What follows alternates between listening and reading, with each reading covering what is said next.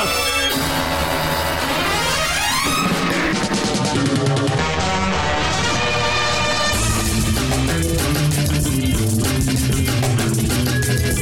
welcome back to Optimism Vaccine.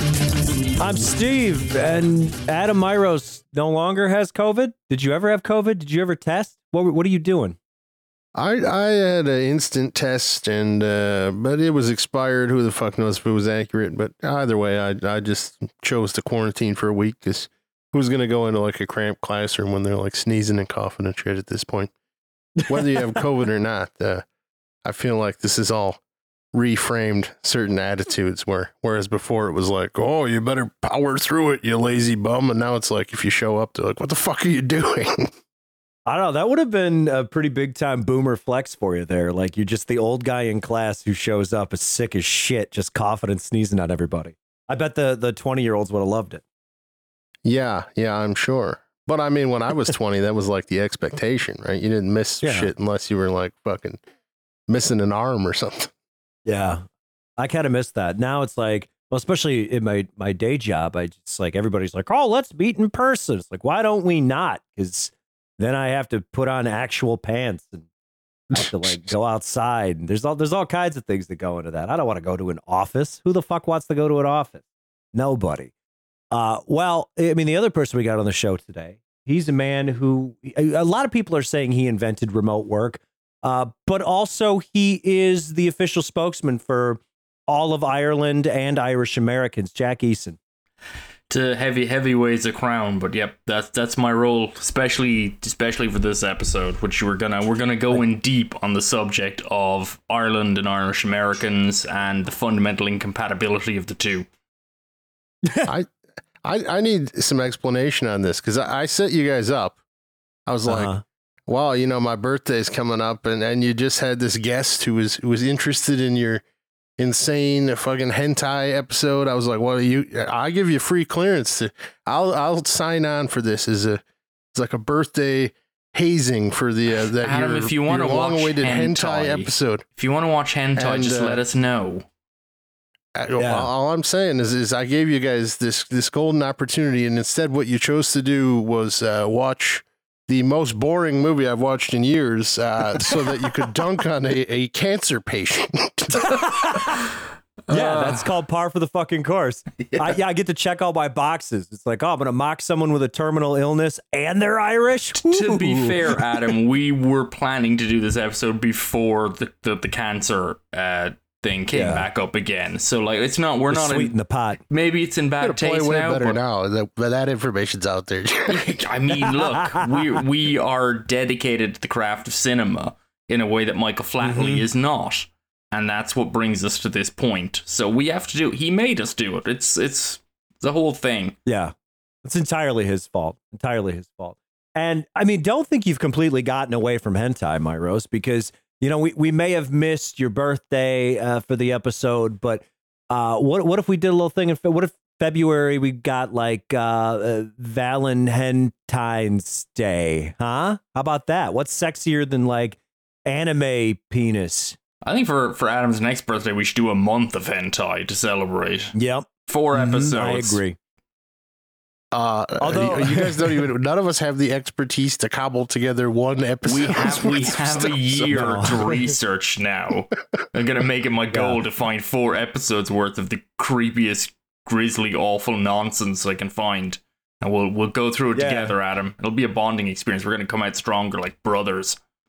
All right. Yeah, I like how we spent several days at our Slack chat trying to figure out hentai. And we could only come up with like 2 actual things.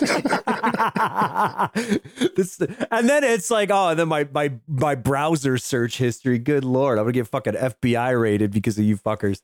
But yeah, if you have any ideas for hentai, optimismvaccine@gmail.com. Subject line, happy birthday, Adam Myros. Let us know all your favorite hentai jams in there, and we'll be sure to get them for him because that's what he wants. What he wants. Special hentai birthday. But unfortunately, we're not talking about tentacles or anime or anything of that nature. We're talking I about. wanted to talk about that more after watching this fucking movie. Yeah, unfortunately, we're talking about Michael Flatley, and I think if you are of a certain age, let's say maybe 35 and above, you probably know who Michael Flatley is, and the reason you know is because there was an infomercial that ran in the States nonstop in like the mid 90s, probably around 95, and it was for Riverdance, and then later the follow up. Lord of the Dance. And all you saw was this skinny little blonde guy just clogging his dick off on a stage.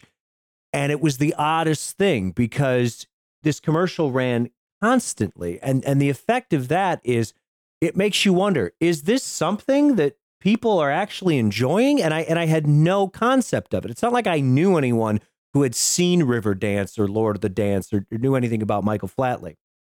But the genesis of this is, Michael Flatley is at the time when he kind of blows up and becomes super famous, he's already a very accomplished Irish dancer. And this is a great American flex because there's nothing Americans like more than to look at someone else's culture, say, I want a piece of that. And then we do something better than them. And then we just try and own it. So Michael Flatley, not Irish American. And he becomes this world-class Irish dancer. He's also a musician. He's a flute player. He put out an album of flute music, if that's something you want to subject yourself to. He toured with the Chieftains, which are like a traditional Irish music group that have been around for 6,000 years. So with the Chieftains are something other than this movie? Yeah, no, there's the other Chieftain. It might be a reference, but yeah, no, the Chieftains are they're a very acclaimed band. He toured with them, and then apparently he asked to become a full-time member, and they said no. So they knew what was up. Steve, you're neglecting. I mean, some of us were at ground zero for this, right? Which was, of course, the 1994 Eurovision Song Contest, right? We're watching on TV, and this was because this was the end. I think 94 was the last. Ireland won the Eurovision Song Contest 3 years running. Just 92, 93, 94. It became a running joke because whoever wins the Eurovision Song Contest has to host it. And it became a running joke that Ireland was just trying to lose it from then on because we had to keep hosting the damn thing. And it maybe worked because I don't think we've had a sniff of winning it since then. But yeah, 94, they had a intermission show. They always have like a kind of a big musical number in the middle of the show while they're like starting to tally votes and stuff.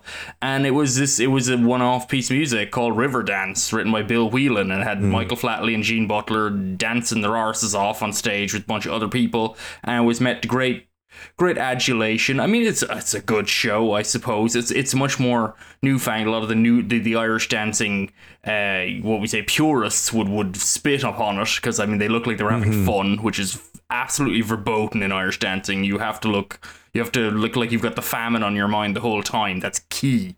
Right, and keep your arms by your sides. That's what you got to do. No upper body movement. No upper body. The signature Riverdance style. But Flatley would do it. Flatley, his arms they move around. He'd strike some poses. He was an arm mover, renovating the form. So it was. That was where it came in, and then from then on in like the 90s, in Ireland you could not escape Riverdance. It topped the charts. It was touring for forever. It was a phenomenon, and I mean, I don't care. I don't know anyone who ever saw Riverdance. I don't know anyone who ever went to see it, but boy, it was running. Well, and that Eurovision song was number one in Ireland for like 18 weeks or something like that. The fuck is this is disturbing. It's like the longest running like number one hit single in Irish history. Oh yeah, we're talking about the fucking height of the powers of Eurodance, and then fucking Riverdance is winning Eurovision. You don't understand what's happening here. No, these were grand forces at work here. It was a madness. It was a delirium that swept the country and then the world. Because I mean, frankly, if you look at Riverdance's touring thing, I mean, toured everywhere, the US, London, through Europe. It went to the East Asia. They had to extend runs there. It was so beloved. They went there for like X number of shows and had to stay 3 times as long. I mean, it was huge. It was massive. It made millions, and Flatley was at the center for a little while until he had a creative disagreement about money or whatever, and he parted ways.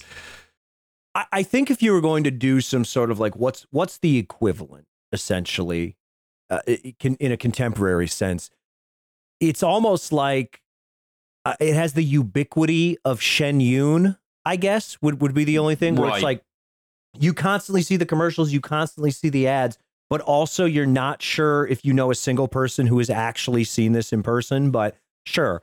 I thought you were going to say Hamilton. And I was like, well, no, I'd rather go see Riverdance. I'm pretty fucking sure. I'd rather watch Riverdance over Hamilton any day of the fucking week. This is a fair point. No, it's really like a cultural phenomenon. And it's just so funny to me because Irish people, very, very proud. Anytime they get something that has worldwide acclaim, they really, really embrace it. But you have the odd wrinkle here where, the Eurovision thing that kind of helped it take off, it was part of the, Irish Eurovision halftime show or whatever, intermission show. Essentially, but yeah. It's a disgusting American interloper who has spent the entirety of his life and career, I feel like, of like trying to just sort of just wiggle his way into Irish culture and just be a default Irish guy. It's just an odd thing, really, because, I mean, and Jean Butler, the principal female dancer, was also American. Like, neither of the two main people were Irish. But it's sort of strange because, I mean, I did not grow up in a household that was, like, into, the flacciole, the music things and the dancing competitions around Ireland and stuff. We weren't into any of that particularly.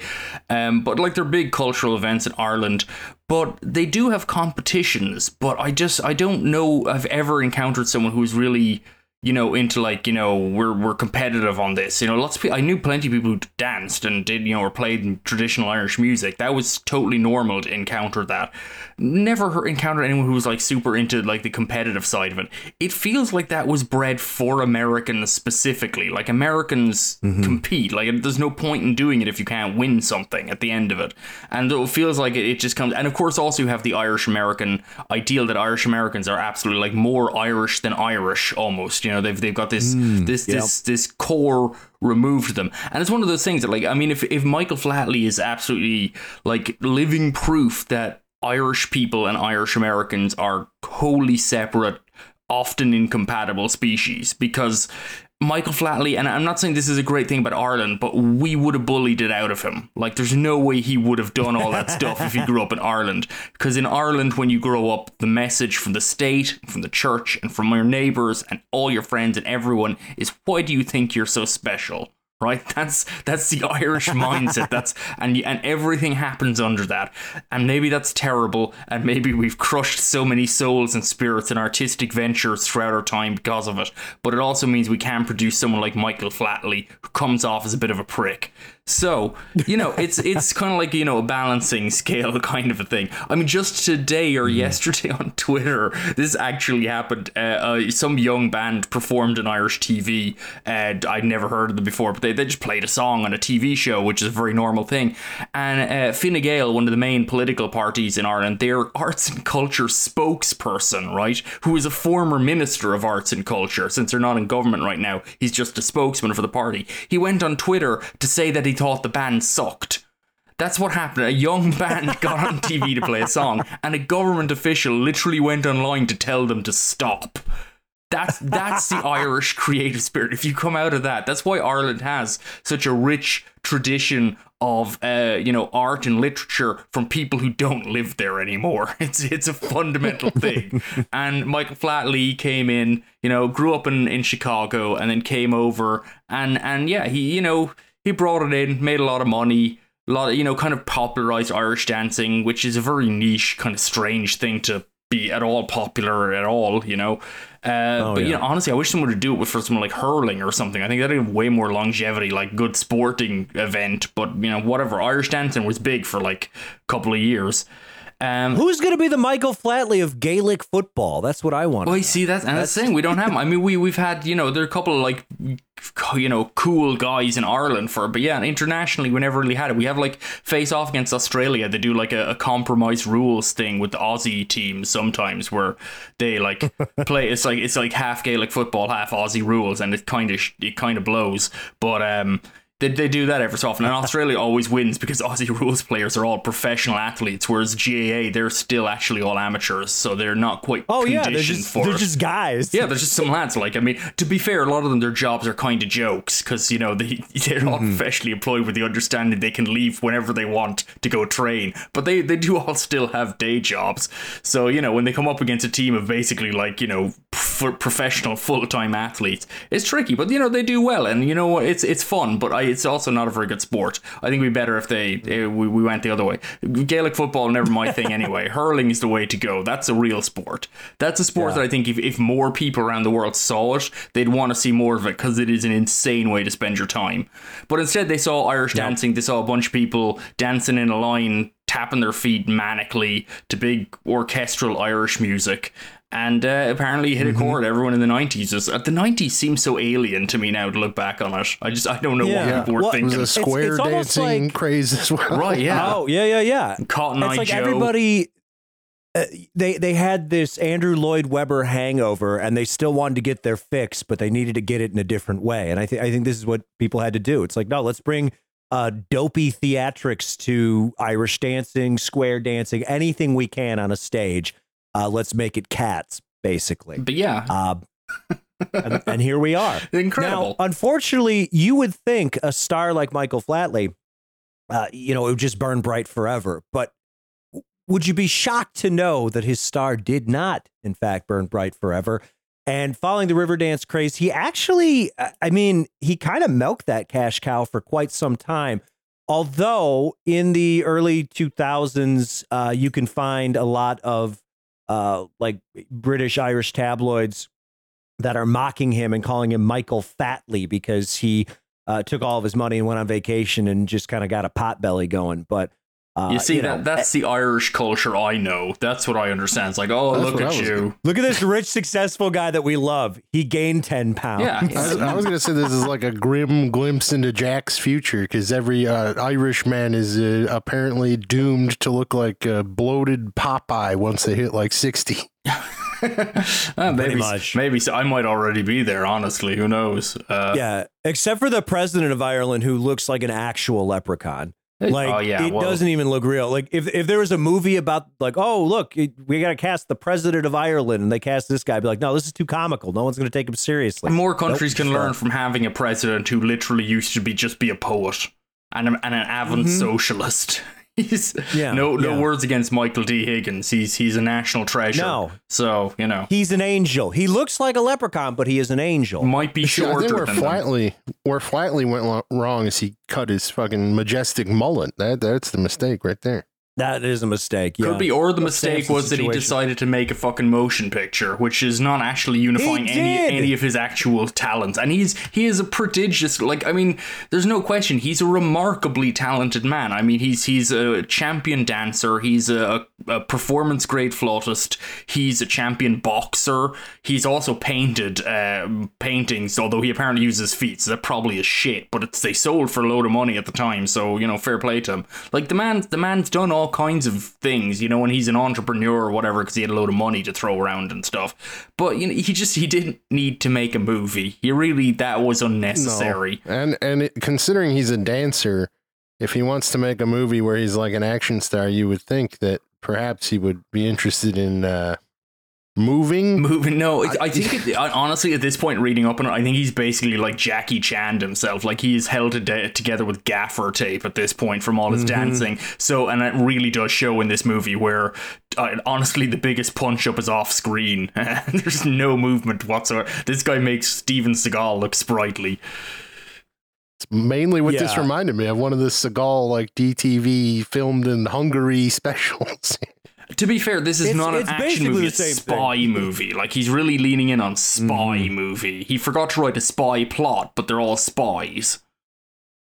And the plot of this one is, it's a little dizzying, at least for the first 10 minutes. I actually thought that this was going to be a real like Bond riff with Flatley, because the first 10 to 15 minutes are just nonstop. There's all kinds of shit. He like makes out with a nun. There's actual action sequences, and we're jumping from like plot point to plot point to plot point. And it's moving at like 1,000,000 miles per hour, and your head is fucking spinning. Like, oh my God, how am I going to follow all of this? And then the movie settles in after that initial 10 minutes into what it actually is, which is Michael Flatley's Best Exotic Marigold Hotel. It's just a bunch of fucking old guys sitting around just that is shooting the shit. Literally the film. Yeah, I mean, that's true. It starts with some kind of like pseudo spy antics. A guy kisses a nun. It turns out he actually transferred a secret coin or whatever to her by mouth, and she's not actually a nun, and she walks out of the church and takes off her habit and pulls the thing out, and it's all like, okay, fair enough. Okay, we got some stuff going on here. And then you're right, yeah, it settles down. It says basically Flatley's character, Victor Blackley, also known as Blackbird, right? He's retired because his loved one, we learn, was incinerated at some point by some ne'er-do-wells, and he couldn't save her. So he's quit the game with a couple of his friends of his ex-spy troop called the Chieftains. Inexplicably, and they basically all decide they'd just go and they'd run a hotel in the Caribbean together, and that's basically what they do. And after that, the entire film is essentially just like what gets me about this movie more than anything, and there's plenty of things wrong with this movie, is that it's supposed to have like this tried and tested like spy plot, but literally everyone just comes to Michael Flatley's hotel and just stays there, and then everything like he doesn't have to move at all. It would be like a James Bond movie, like if Bond had to like unravel a plot that occurred in like MI6's break room. Like that's like he doesn't have to go anywhere. Everyone just shows up. Very, very lazy, low stakes kind of a setup here. Yeah, it's like set up to be all these things that I still don't want to watch, but would at least have things happening where it's like, oh yeah, it's marketed as like Michael Flatley playing James Bond, and then we've got this whole chieftain thing. I'm like, what are they doing? Like some stupid fucking Kingsman thing or something? And it's like, no, I don't know. I guess he like just watched fucking Casablanca and was like, I could do that. He might still be sore at the Chieftains for not letting him play with them. So he wanted into the band, and he's like, fine, fuck it, I'll make my own Chieftains. And here we go. He picked up his ball and he left, and he set up his own. The first part of this is like Casablanca, basically. It's Michael Flatley's just kind of like trying to see, he's in the hotel, his own hotel, and apparently there's arms dealers and war criminals all hanging around, and they're like doing deals, and he's like, I can't get involved. And then eventually everyone's like, you should probably get involved because these are bad people, and he's like, oh, all right. So he has a game of poker, and then he shoots someone, and that's literally the entire film. Yeah. That's it. That's all there is to it, really. Some good casting calls here, though. And this is the weird thing, is like a lot of people have framed this as a bigger disaster, maybe a different kind of disaster than what it actually is. Because this, obviously, it's Michael Flatley, written, directed, produced, starring. So it's going to get some intrigue automatically. But many of the early reviews sort of frame this as, directly saying, oh, it's like Tommy Wiseau or, like a Neil Breen or something like that. And this is so far from what those movies are, because, Tommy Wiseau, Neil Breen, not making what we would consider, just standard good cinema, whatever that means, like whatever the expectations are for what a good film is. They're just doing something where they've kind of broken all the rules and subverted everything because they're idiots, and it's sort of come back around into this outsider art piece. Blackbird is not that. It's incompetent, but it's so fucking bog standard in everything that it does, and it is horrifically boring. Which I would never say that about Neil Breen. Yeah, no, it's absolutely And I don't know what stories with this, because it was reportedly was finished about 2018. The movie was ready then, but I don't know if he got, you know, bad reviews and he just had he showed it a few people. It never showed publicly at all. It didn't have any kind of a screening then, but it was reportedly finished. And I don't know if he just sat on it because he wanted to tweak it more, or just people were telling him, you know, like, this sucks, Mike. You know, I don't know. Or if he continued to tweak it for 3 more years, but it didn't make it out, or almost 4 more years, because this didn't make it out till 2022. So it was like that 4-year window, and I don't know if he was doing anything to it in that time. But yeah, I mean, it kind of built up. It was like, oh, Michael Flatley spy movie, you know, it's going to be ridiculous and crazy, and it really isn't. It's just sort of like it has some of the ring of you know, ill-advised, ill-advised, you know, ego project. Certainly, I mean, that's absolutely written into it, but it is just kind of dull. It's just sort of like a really leaden, quote unquote, thriller, where there's a bunch of stakes that are established early on, and the film doesn't really satisfy on any criteria. But I mean, it's produced reasonably standard, you know. It all hangs together well enough in terms of stuff. It's not like glaring full of bad production design elements, or it's not like out of focus or anything. Like, it all looks and sounds fine. It's just kind of a boring movie by a guy who just made a movie because he thought it would be cool. And yeah, it's kind of disappointing. I think we were all hoping for, you know, an outright just like some ridiculous high camp just misfire. And sadly, it isn't that. It's just kind of like a boring kind of just failure on its own. Yeah, generally like these sort of amateur vanity project has wild ambition that is what makes it into something entertaining and spectacular. When it's ambition so greatly outstretches the capabilities and funding of the filmmaker. And yeah, this is not that. There's no ambition here. It's just like a dull plotting nothing. I mean, I guess if the ambition is just, I want to be a star in a movie, but okay, great. Who fucking cares? Like, there's nothing here. Yeah, and Flatley is wealthy enough, and he self-funded this. I don't know if he got any grants. He probably did, because I think he spent some of his time in Monte Carlo. I have a feeling, you know, friends of friends, there's probably some money he's laundering to like always move around through there.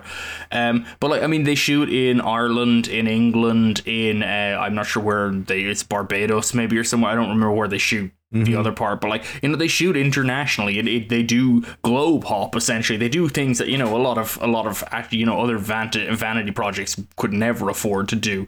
But it's really, it's like slow James Bond. It's just sort of like, it's kind of going for this old man kind of grizzled thing, which is almost comical, because the whole film is about like a bunch of grizzled old men, and then there are women who aren't grizzled at all, but they all apparently came up together, which is really weird because all the women are like 30 years younger than the men, like without fail. So I don't know how exactly they know each other at all professionally. Sometimes they are like 50 years younger. It's there's some disparities here, certainly, but very, very confusing elements.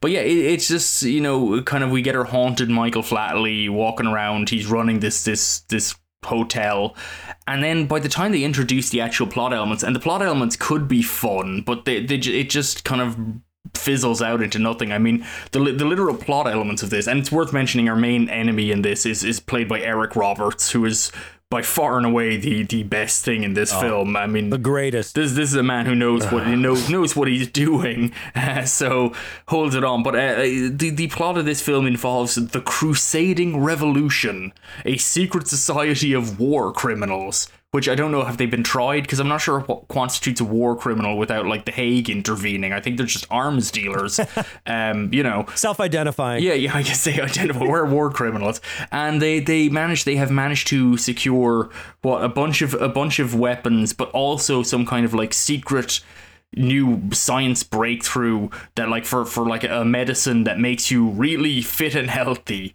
but if you change it a bit, it makes you really unfit and unhealthy. It's very dangerous stuff, and that's what they're playing for. Those are the stakes, is for a magic potion and some weapons.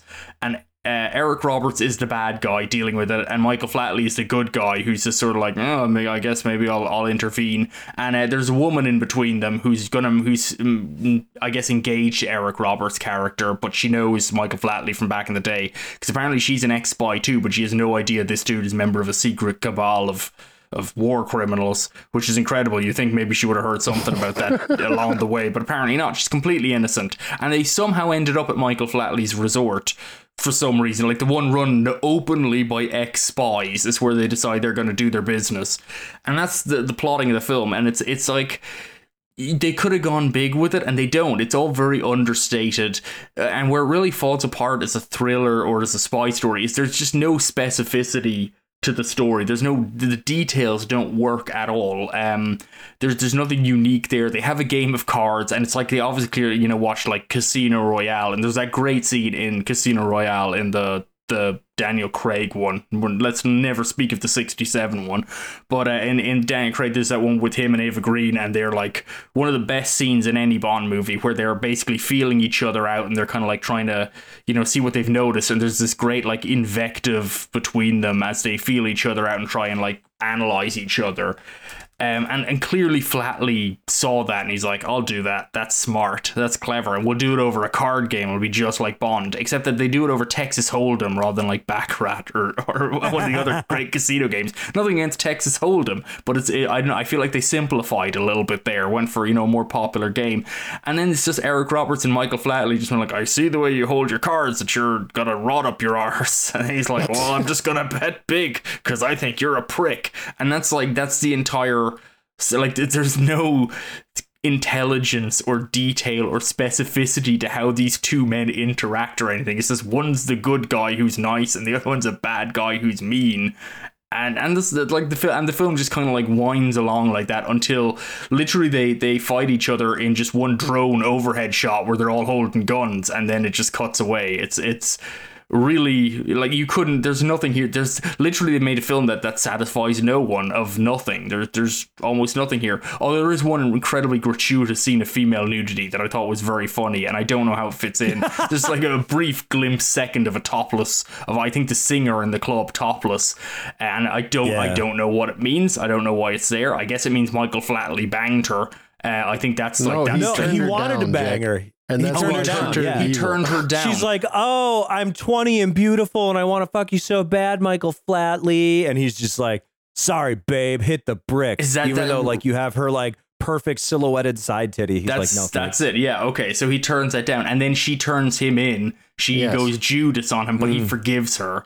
Yeah, and also there's an Irish priest just down the road who also forgives him. It's very handy. The entire film is just like feels it was written on a napkin and then they lost half the napkin. That's Blackbird. Yeah, that card game is something. I mean, I think it's the least compelling like card playing in cinema that I've seen since like Dario Argento's The Card Player. Which at least they're just playing on like a 2002 like computer monitor. And inexplicably playing a 5-card draw, so it's just like you can't see what the fuck's going on, and this is like the least cinematic thing imaginable. Here, they actually, I mean, Hold'em has an inherent drama to it, but they bungle it. I don't know. It's just fucking incomprehensible. There's like nothing catching at all. Adam, it hits all my favorite poker hands: the full house, a straight, a flush. It's got it all. I mean, these guys, they know what they're doing. Yeah, no one can win with like a pair of nines. That's just impossible with these sorts of things. Really masterful stuff here. Yeah, I think if you're going into this looking for something like uniquely silly, you're gonna be horribly disappointed. If you go into this and you're like, oh man, I wish I had a heavy sedative, then you found something. Now, I will say there is something in this movie that is a bit of a curiosity, and it was pretty much the only thing that kept me from just like passing out like I took a fistful of fucking Valium. And that is the weird Michael Flatley hat stuff. And when you watch this movie, Michael Flatley is constantly wearing a hat, whether it is a hat appropriate scene or not. In addition to that, he is constantly wearing a hat with like the most absurd like angle to it. Like he just kind of like cocks it to the side at an extreme angle, no matter what kind of hat he's wearing. And there's even a point where he's wearing one hat and then he walks out to get in his car with like a custom license plate that says like Mr. Pussy Slayer or something on it. And he throws the hat he's wearing to the valet, and then someone gives him a different hat that he puts on. Yeah, an indoor hat. I don't know what is, you know, his indoor hat and his outdoor hat. I don't know why he's such a hat guy. He doesn't look good in a hat. No, he looks he's fucking not bald stupid. either. No, he's got a fine head of hair on him. I think but is it to do it's that bizarre. Michael Flatley is a man who wears many hats professionally, and so in Blackbird he literally wears many hats. Could be food for thought. Cinema. Yeah.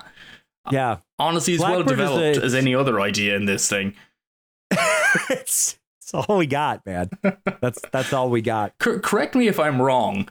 If Michael Flatley when Nancy or Vivian, the blonde lady, when she finds out that she's actually engaged to a war criminal who's got this like small little chip, I don't know what it is even supposed to be, that has the magic potion on it. It's like an SD card. I don't know what the hell it's supposed to be. No, it's like a hollow secrets. coin. I don't know if that means holographic or what. But yeah, sure, of course, a hollow coin. So when she finds this, and she finds it, and she realizes this is bad, if she had just gone to Michael Flatley, and if Flatley had said, "Oh, that seems serious, let's just head straight to the airport and fly to London and just hand it over to like the Secret Service or whatever," would that film would have just ended there? Because basically Eric Roberts would have been stuck without the thing. He's there to do a trade with like an even more evil arms dealer who says he's going to kill him if he screws it up.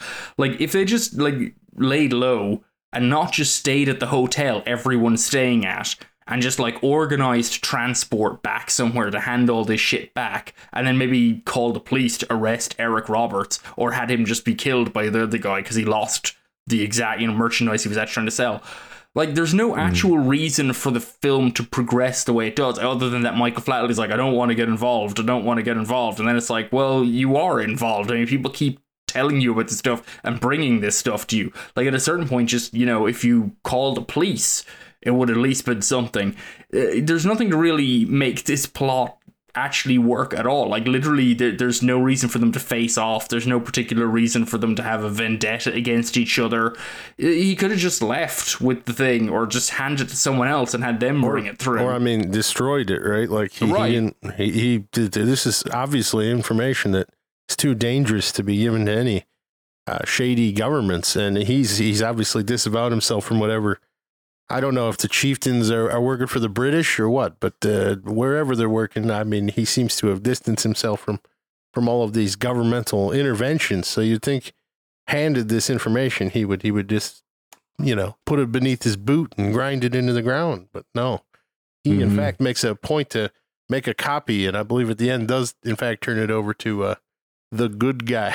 Yeah, eventually after doing all the other stuff. Yes. And it's just kind of like, it's a sign of like how there's just very thin plot, and it's not even employed in an even halfway convincing manner, and these are the kind of things you have time to think about when you're watching a movie where it's literally just one dude saying, nope, not gonna do anything, and that's like 45 to an hour, like 45 minutes to an hour of this film is basically Michael Flatley like shaking his head going like, not my problem. And it's like, but why are we in this movie then? Just like focusing someone else. I suppose it bears mentioning that Eric Roberts is like the intermediary for Middle Eastern terrorists, I would say. And this movie certainly doesn't take place in the Middle East. So. No, I think it's just because, I mean, this movie has Michael Flatley's in his 60s now, and he's got a lot of like 60-year-old dad energy that he's got to work out. And part of that is like Casablanca spy thriller, which is what he's doing here. But also, you got to throw in the soft racism, which Michael Flatley does in spades. I think it's weird that Michael Flatley just has like a slave in this movie. It's an odd choice, but there he is. What do you mean? That guy's one of the chieftains, Steve. He is. He's not I mean, I have it written. Yeah, I have it written slave chief. I have it written in my notes that at one point, they lose Matiti, one of the chieftains. And it's true. Poor Matiti gets shot in the head because Michael Flatley won't do anything. No. Who's gonna get Michael Flatley's tea now? Who's gonna that get his super new hat? spy slave is gone? Who's gonna it. get his hat? Yeah, That's it. Who's gonna get the hats? Who's gonna trade him? Because that's someone's job at Michael Flatley's Barbados commune. Is you have to hand and change out the hats. There's a changing in the hat on the every quarter hour. I don't know. And what a wildly successful place he's running too, you know? And it's a jazz bar in Barbados. I don't know about you, Jack, but every time I'm in the Caribbean, I'm like, I just got to hear some white guy jazz right now. Where is that? Where do I find that? And the answer is Michael Flatley's beautiful Barbados resort. One with the singer who knows 2 songs. I think 2. I think Fly Me to the Moon and Mac the Knife, and they do Mac the Knife twice, just in case. It's a good one. It's a good one. Yeah, why not? Yeah, I don't know. to the point where I was like, is Flatley sleeping with this woman? Like, why is like 30% of the runtime just this woman singing fucking goddamn Vegas standards or something? Here's something you got to fill the runtime. Yeah, here's something I was disappointed about is that they for before Eric Roberts shows up, they keep talking about like that he's coming to visit and he's just a guest, and they keep saying prepare the Infinity Suite, and they keep saying it over and over again, and I'm thinking like, you know, if you say the phrase the Infinity Suite enough, I'm gonna start thinking that it's gonna be something cool, but it turns out it's just like a 3-star hotel bedroom. That's basically what the Infinity Suite is. That's the Infinity Suite is the double room at the Best Western. That's it. I mean, using the word infinity helps the algorithm. You know, you get your Marvel fans curious. This is it for all the people writing summaries really cool for this film and bringing up the Infinity Suite as one of the core points. Which honestly, Eric Roberts is going on vacation at the Infinity Suite at Michael Flatley's Barbados Jazz Lounge. Yeah. Okay. So I'm trying to give Michael Flatley some credit for something in this. I'm really stretching here, but you know, he actually won Best Actor at the Monaco Film Festival. And Yes, I think part of the reason why is because I think he was on like the jury for that or something. So he may have greased the wheels. For a all bit. I know, Michael Flatley funds the Monaco streaming festival. Yeah, that's.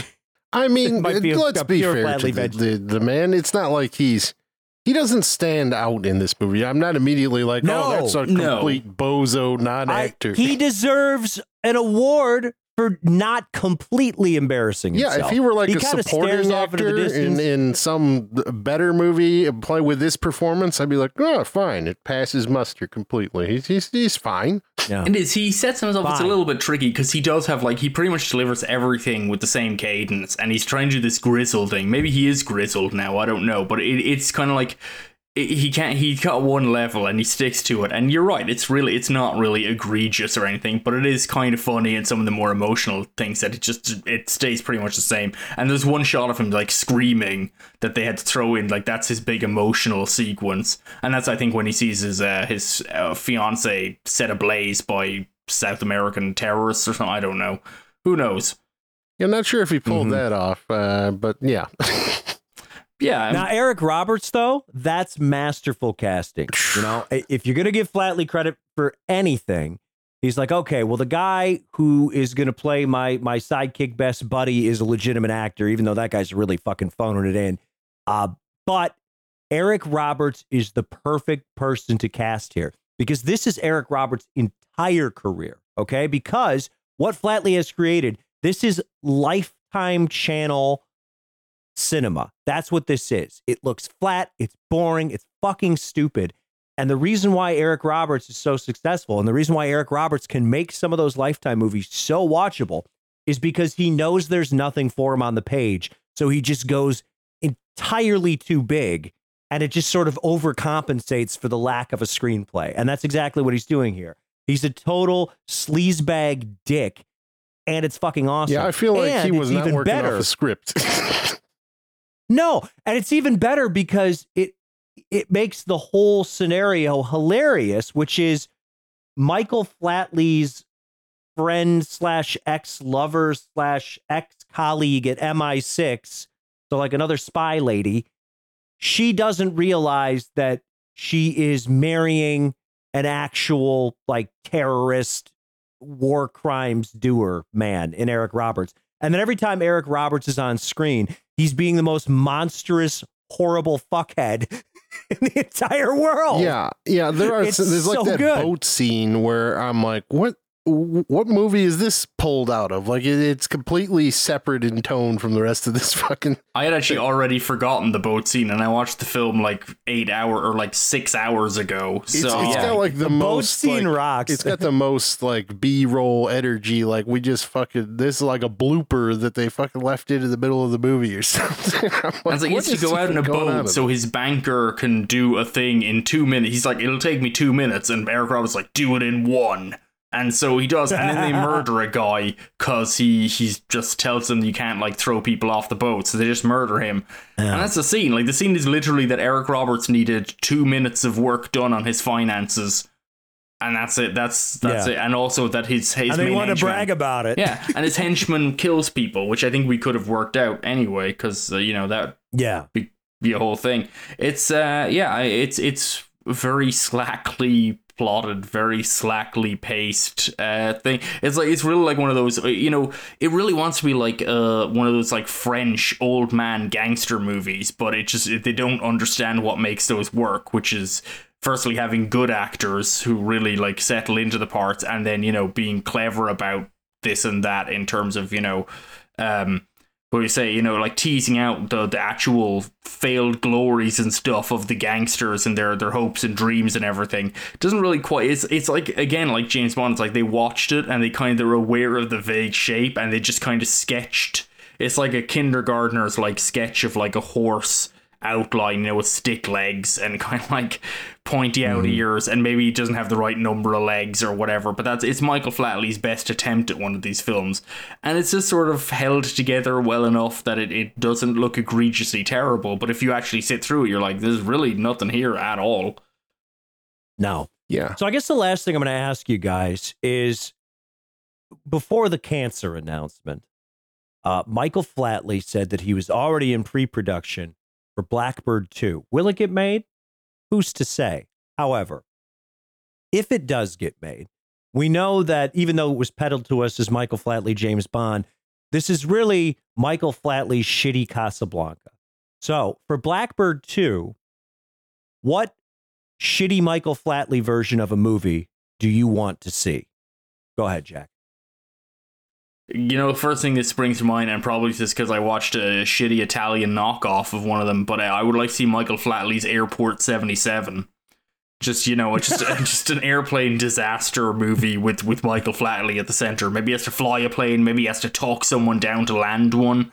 That could be a whole thing. Oh, what if like it's Michael Flatley, but he's the one who like helped one of those planes crash on 9/11, but like one that didn't hit a building. Like he was the United 93. Oh my god, but yeah. Michael Flatley. I mean, yeah. Again, like That'd be Irish fucking American sick. royalty, like Marky Mark. I think he's Irish American. Maybe he's just from Boston. Fucking close enough.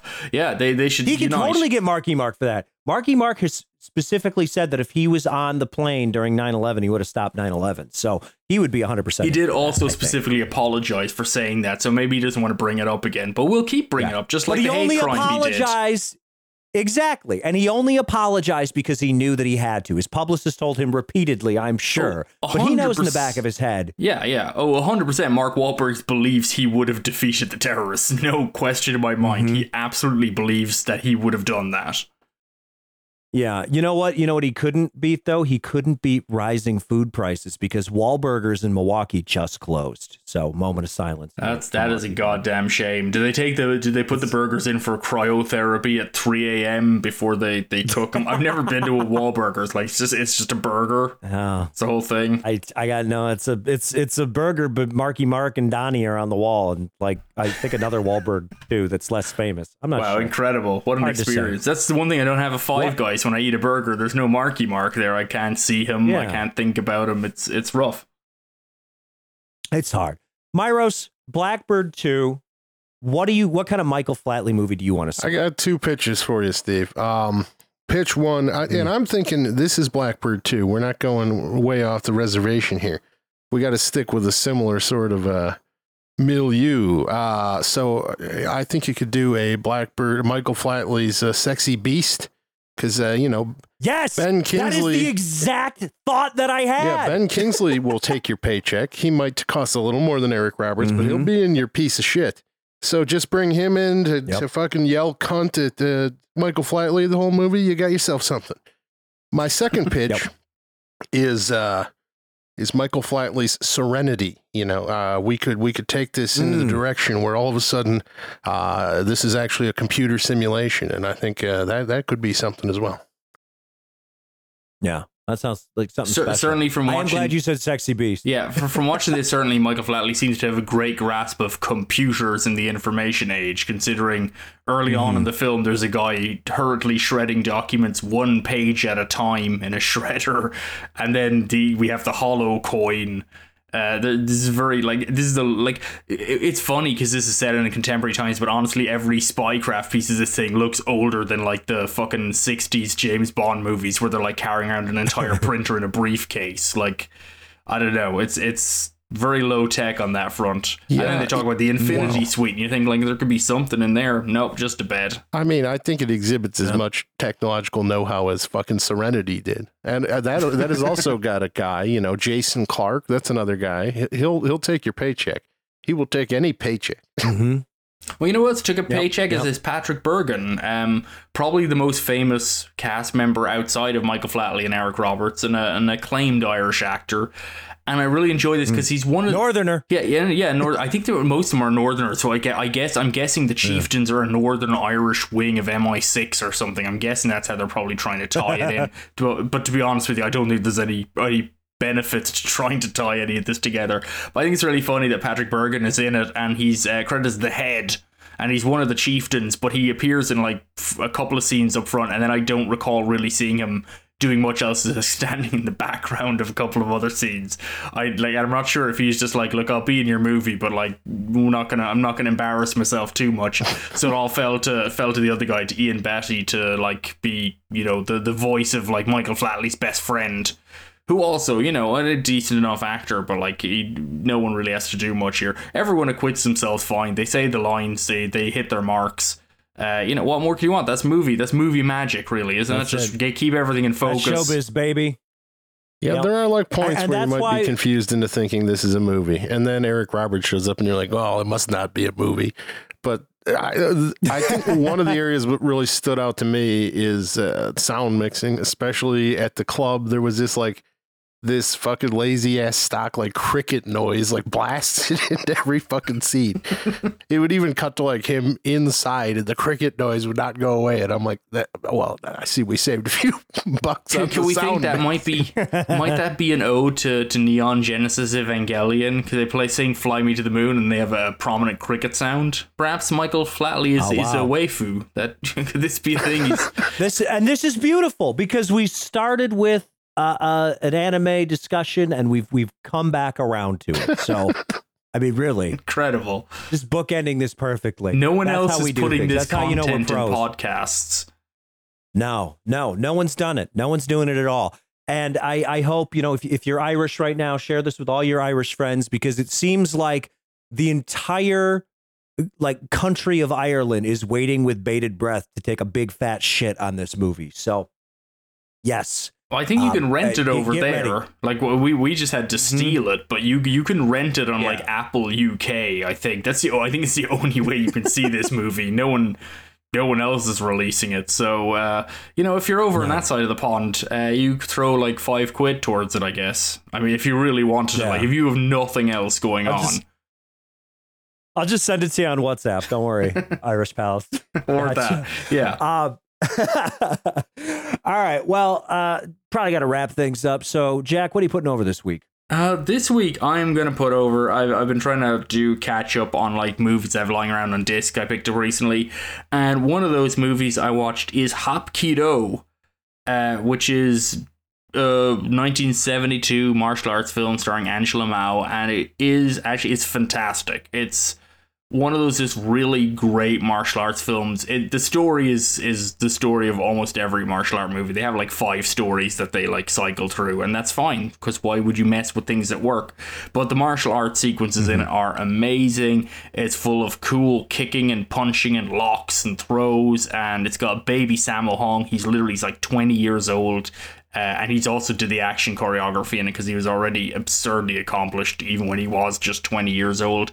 And it's just a really great time. And I think you might be able to stream it now in the US on like Arrow's dedicated streaming service, but they're also releasing it on Blu-ray in like maybe now or maybe next month, and you can get it from Eureka in the UK. But Hapkido, it's fantastic with Angela Mao. It's a really great martial arts movie. Really impressed me. Like, just, you know, like lots of great martial arts movies, but a couple of them are just a little bit better, push themselves up over. This is one of those. It's just even better than your average really good one. So check it out.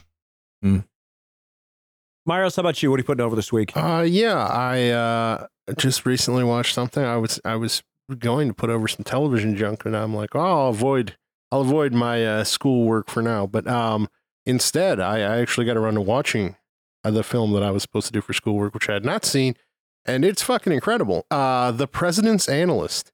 It's a 1967 like spy farce. As an avowed fan of the Flint films from James Coburn, this is better than any of those by a long shot. Like, this is proper fucking amazing satire. Like, it's goddamn hilarious. Yeah, it's just a really goofy movie about a guy who is hired to become the president's, you know, psychoanalyst, and has a mental breakdown, and yeah, kind of goes on the run, is chased by various parodies of spy agencies, and it's fucking really goddamn funny and smart. I would recommend it highly. All right. Well, this week I'm putting over a movie that I doubt you've seen, and it's a goddamn shame. Because you know what, Myros, everybody's saying, you know, you got to go back into the office, or, you know, got to go back out into the real world. What a nightmare. And everyone says the same thing. They say, hey, did you see Glass Onion? Did you see it? You see Glass Onion? How great is Glass Onion? When Dave Bautista, you know, he's got a gun and he goes in the pool. How fun is that? Glass Onion. To which I say, no, it's not fun. I say Glass Onion, more like ass Funyuns. It's not great. Not great at all. But if you're looking for something that's funny and kind of has a little bit of a detective thing going on, I highly recommend Inspector Ike. Either of you heard of this one? Have you seen it? Have you heard this? Have you seen about this? Okay. Yeah. So Inspector Ike is, I don't know, it looks like it costs like $3 to make. It's got real big, like fucking, you know, a group of friends in New York with just enough money and access to exactly 3 locations. But it's a fun little mystery comedy movie. It's got all the energy of, say, like a Garth Marenghi. You want to get the tone. Also, it's kind of a riff on 1970s and 80s American detective shows, essentially. So it's got a little bit of Columbo to it. It's fucking funny. It's a good time. It's a quick watch. And yeah, it's got no one you've ever heard in it, but all these people should be doing more shit because they're funny. Actually, I lied. Fucking Stavi from Cumtown. Stav is in it. Renowned actor. He plays yeah, no, yeah, I mean, he's only in it for like 2 minutes, but he like, there's an avant-garde play that's 8 hours long where they just hired the 2 guys that work at the pizza place down the street to reenact their entire job on stage for 8 hours. And so it's just Stav like eating pizza, basically. It's great. Anyways, you can watch it. I think there's a Vinegar Syndrome like sub-label. I think Factory 25 put it out on Blu-ray, so it's available if you're into physical media. Also, there's a break in the middle of it where they give you a pretty good chili recipe. So if you need a chili recipe, if you need a fun movie to watch, all of these things can be yours if you watch Inspector Ike. There you go. There's my pitch. Now, if you enjoyed this podcast today, I would encourage you to look at the description of the very episode you're listening to and look at that link. And then you can tap on that link or click on that link, and that will take you to our Patreon page. You might be asking yourself, Why the fuck do I care about your Patreon page? And the answer is because podcasting costs a lot of money. It's expensive. You got to host this shit. You got to fucking pay for all kinds of things. Adam Myros' opulent lifestyle, you think that comes cheap? Absolutely not. So you can throw us a couple bucks. It would help us out a lot. If you donate any amount of money, I will send you in the mail a movie from my personal collection straight to your doorstep, assuming you live in the continental United States.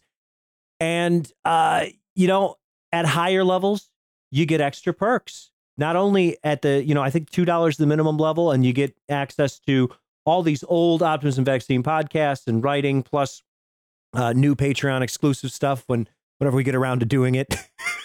I probably should do that a little more frequently. Sorry. And but then if you donate a higher level, like $5, you get to vote in polls for future episodes. You also get your name read out on the air. That's exciting. Myros, who are these people? We have, oh God, Hoofy Hoof. God damn it. CWW, Evan Gordon, Ryan, Hoofy. Dustin, and Paula. God bless them. God bless them all. And then for $25, if you donate $25 to us, you get to choose an episode. How exciting for you. Anything you want under the sun, it's available. There it is. So, yeah, just please give us money. Really help us out. A couple bucks here and there, even if it's only $1 or $2, really helps us out. In addition to that, if you have any questions, comments, death threats, marriage proposals, or hentai recommendations, optimismvaccine@gmail.com, or you can tweet at us at optimismvaccine. And we would love to hear from you. Adam Myros, constantly refreshing the inbox, brings him great joy to see your messages. So I think that's just about everything. Fuck Michael Flatley. That's pretty much all I got to say.